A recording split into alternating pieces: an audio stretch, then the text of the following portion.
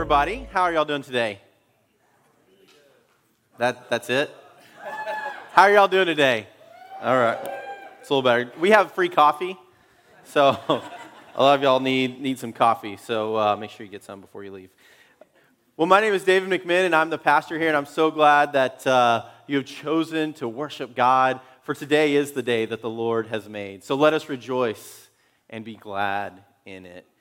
We are continuing our sermon series. I'm very excited about the Lord's Prayer. So many of us pray this every single day, and at the very least, we pray it every single week in worship. And you might have been wondering, why? Why do we do that? Why do we take the time and the effort to pray this prayer? And simply because Jesus said, pray this way, so we do it. But also, this one prayer teaches us what it means and what it looks like to pray to God and give our will, to surrender our will to God and who God is. So last week we talked about this idea in the first line of this prayer, our Father who art in heaven, about how we are called to have a relationship with God, our Father, that is supposed to be intimate and close. But yet we're also reminded that that same God who is our Father is holy and in heaven, and that God wants holiness from our life too. That we're actually supposed to pattern our life after God. And both of those things are both true and in that same prayer. But what's awesome, if we have a God who's our Father and cares about our daily life, and yet is more powerful than our world, is out of this world, that God is actually big enough to take care of our problems. And so that's why today we're talking about let God and let go. And you probably have heard that saying as kind of a trite throwaway saying, but today we're going to really talk about it more than, Elsa in Frozen, where she just sings let it go and just pretends for problems to go away. Let go, let God is not trite. It's about trusting God with our spiritual lives, our relational lives, our physical lives, in our past and our present and our future. I'm going to read the scripture today. I'm going to continue to go through it in the traditional language that we're used to. I'm going to read out of the CEB just in case there might be something that catches your mind a little bit differently when we read it this time. So again, this is chapter 6, verses 9 through 13. And this is what it says. Pray like this, our Father who is in heaven, uphold the holiness of your name. Bring in your kingdom so that your will is done on earth as it is in heaven. Give us the bread we need for today. Forgive us the ways we have wronged you, just as we also forgive those who have wronged us. And don't lead us into temptation, but rescue us from the evil one. I don't know if you caught that, but the first part of that prayer focuses on God and God's will. If you look at our world, we are an anxious people. We have politicians that are teaching us to fear the other, and our news, which are a little bit like Chicken Little, and telling us that the sky is falling and causing more and more fear in our lives so that we will tune in and watch more and more news and be more and more afraid. And the cycle continues over and over again. Would it help you to know that in the midst of this, we have a God who's saying that I am present, that I am there, that I am with you, that I am guiding you, that I am helping you in these situations. So much so that when we let God control our lives, Paul says in Philippians that we will receive a peace that passes all understanding. Who could use a little more peace in their life? Amen, right? I could use a little more peace in my life. And the way we receive that peace is by trusting God with our lives and letting God fill our life. But before we get to what we need, this prayer actually has two parts. If you look at it, the first part goes like this. Our Father who art in heaven, hallowed be thy name. Thy kingdom come, thy will be done on earth as it is in heaven. Did you catch it? It's all about God in the first half, right? So often we go to God like some sort of cosmic vending machine. We put our prayer in, we pull the handle, and we get what we want, right? And yet, this pattern, when Jesus says pray like this, he says pray, and we focus on God first. God's name, God's will, God's kingdom on earth.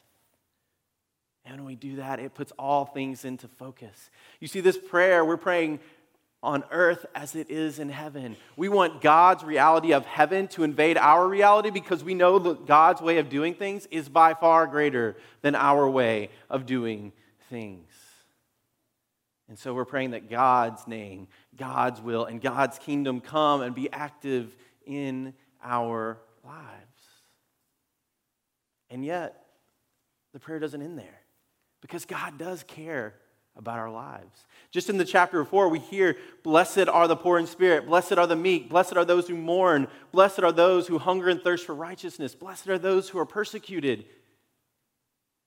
And the word blessed means that God's favor is upon you. So when God is saying, blessed are the poor in spirit, God's favor is on the poor in spirit. Blessed are the broken. Blessed are the meek. God's favor is on them. Blessed are you when you are persecuted for God's sake. So it's not just that God wants us to only focus on God and that God doesn't care about our daily needs. In fact, it's like God is saying, you have needs, let's talk. You have needs, let's talk. But before we go to God with our needs, we need to mentally refocus ourselves and focus on God first. God's name, God's will, and God's kingdom. I often think when I talk about the Lord's Prayer, of the prayer that many of us would pray, is probably closer to Janis Joplin, right? Anybody remember that song? Lord, buy me a Mercedes-Benz. All my friends drive Porsches. Anybody? That's what we go to God. We go to God with what we want and what we desire. But Jesus is saying, go to God and ask God for God's will for your life and then present your needs to God. And the second half of the prayer shows us that God cares about those needs, that God, who is a good Father, wants to give us good gifts and wants to take care of our life. What do we say? Give us our daily bread.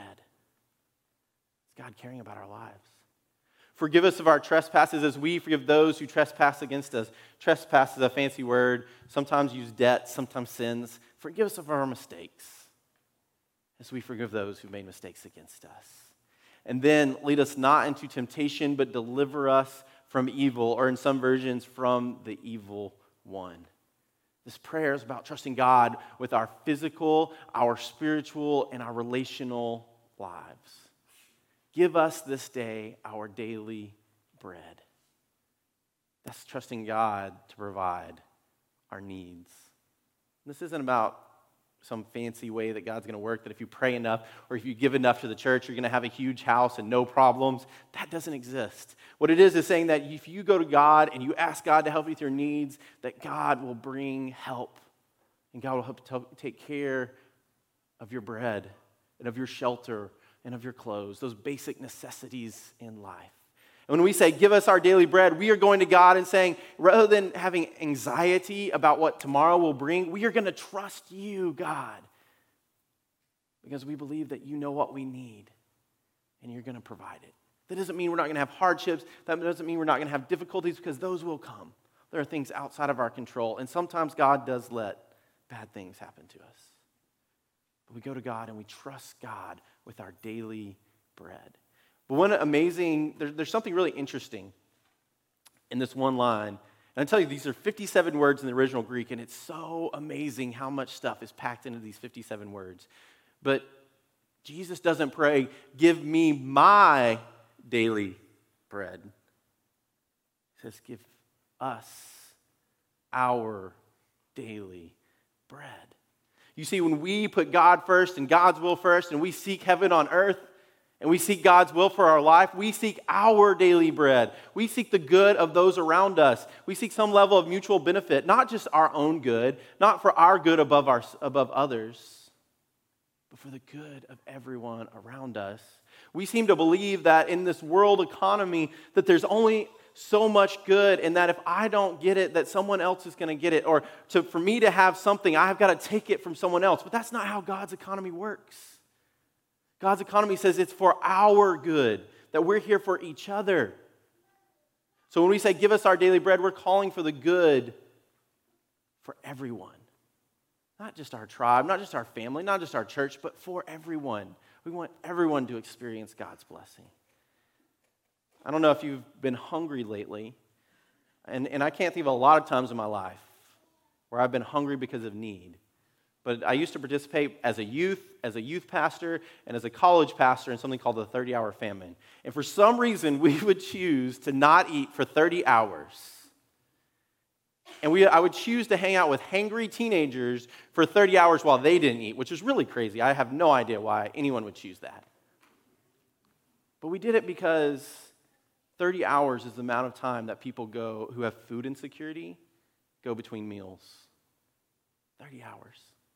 Now, that's hard for me to do one time. Imagine that to be your daily existence.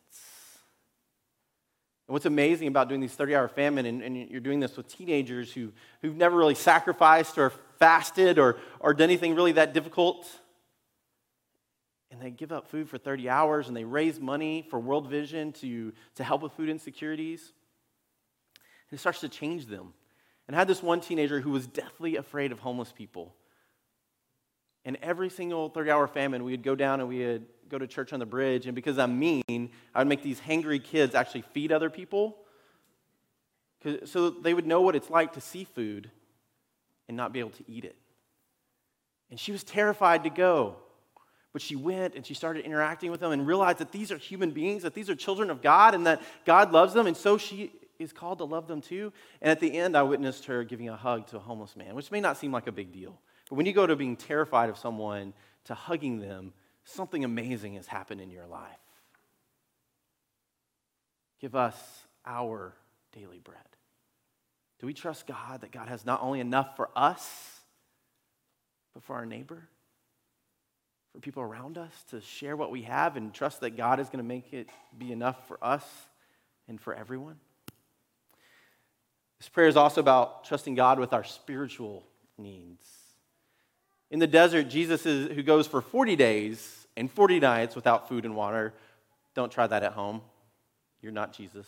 At least drink water. He goes for 40 days and 40 nights in the desert, and Satan tempts him. He said, "You have the power of God. You who need to turn one of these rocks into bread." And Jesus responds with Scripture. One does not live on bread alone, but by the very word that comes from God. And then later we're told the Word, who is Jesus, is the bread of life. So when we say, give us our daily bread, we're not just talking about taking care of our physical needs. We're saying we need you, God, to take care of our spiritual needs too.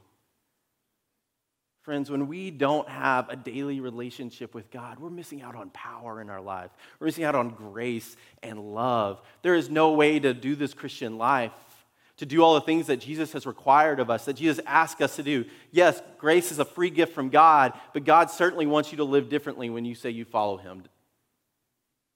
And there's no way to do it if you don't have a deep and abiding daily feast of the bread of life.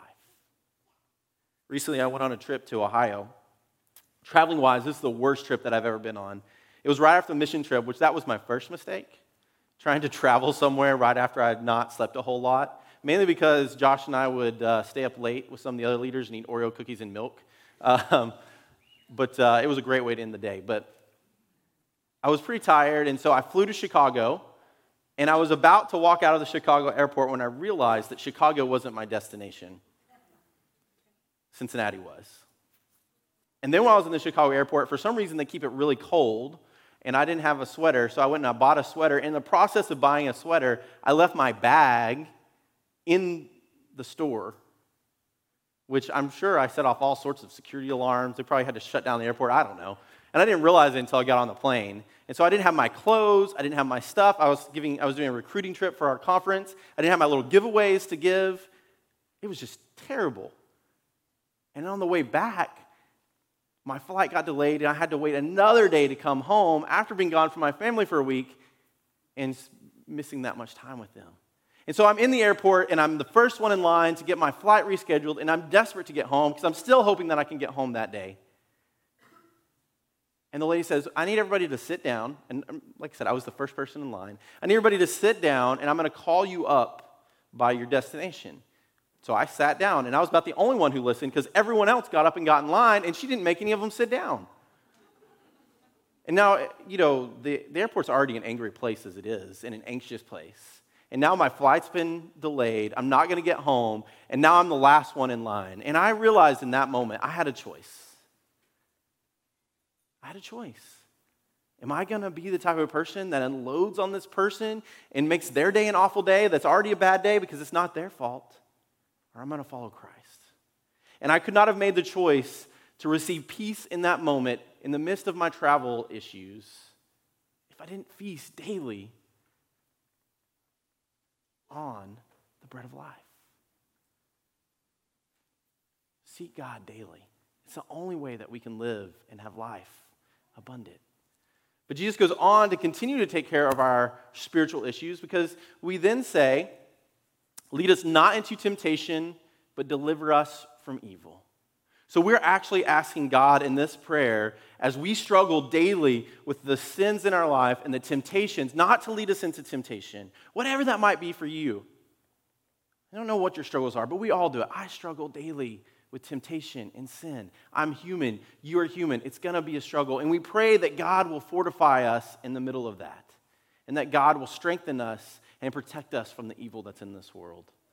It's about taking care of your heart and saying, God, I need you to watch over me spiritually and give me strength. And finally, in this section, it's about taking care of our relational life. And we've talked about how we as humans are made to be relational beings, right? We have God the Father, God the Son, and God the Holy Spirit, who are kind of like a holy family, and we are designed to be in relationship with each other and in relationship with God. But there's one major roadblock. There's one major roadblock to that relationship, and that is unforgiveness. When we hold forgiveness back from people, we're not only blocking up our relationship with that person, we're blocking up our relationship with God. Because we say, forgive us of our trespasses as we forgive those who trespass against us. And not only that, if you keep reading what Jesus says, if you do not forgive others, your heavenly Father will not forgive you. That's heavy. So not only does unforgiveness block up our relationship with each other, unforgiveness blocks up our relationship with God. Because how can we believe that God loves us and God forgives us if we're not willing to forgive each other? Do you trust God to give you the power to forgive people who have hurt you? Or do you want to hold unforgiveness to yourself? I tell you, it's really hard to believe that God wants to forgive you and bless you and love you if you hold on to hate and anger for other people. Because we believe that others are like us, and so we believe that God is holding on to unforgiveness and hate towards us.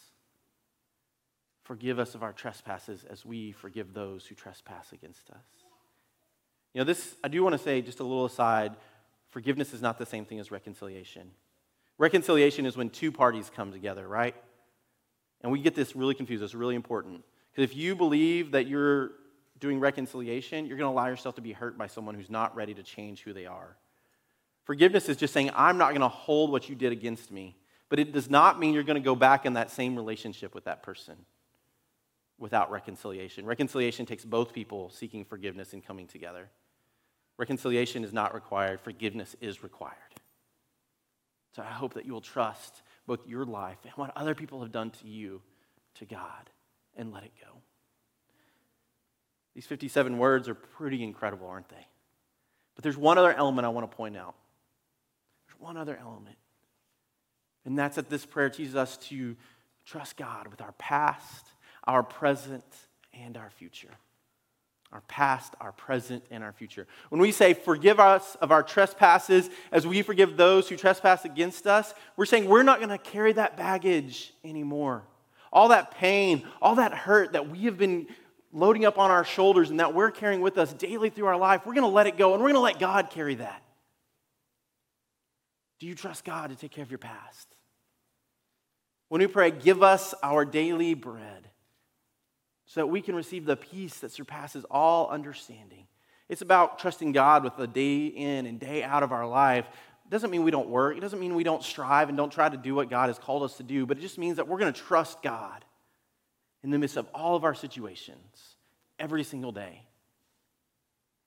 And we trust God with our future when we say, lead us not into temptation, but deliver us from evil. Do you believe that God can guide the path of your life, your future, to something that is good and holy and wonderful for you? We need to trust God with our past, our present, and our future. We need to trust God with our spiritual lives, our relational lives, and our physical lives. I want to leave you with words from one of my favorite songs. It's from Lead Me to the Cross. And this is what it says. You were as I, tempted and tried. Human word became flesh, bore my sin and death. Now you've risen. And everything I once held dear, I count it as lost. Lead me to the cross where your love poured out. Bring me to my knees. I lay me down and I rid myself. I belong to you. Lead me to your heart. And once we're led to the heart of God, we can trust God with our lives. Our spiritual lives, our physical lives, our relational lives, and our past, our present, and our future. May you let God and let go. In the name of the Father, and of the Son, and of the Holy Spirit. Amen.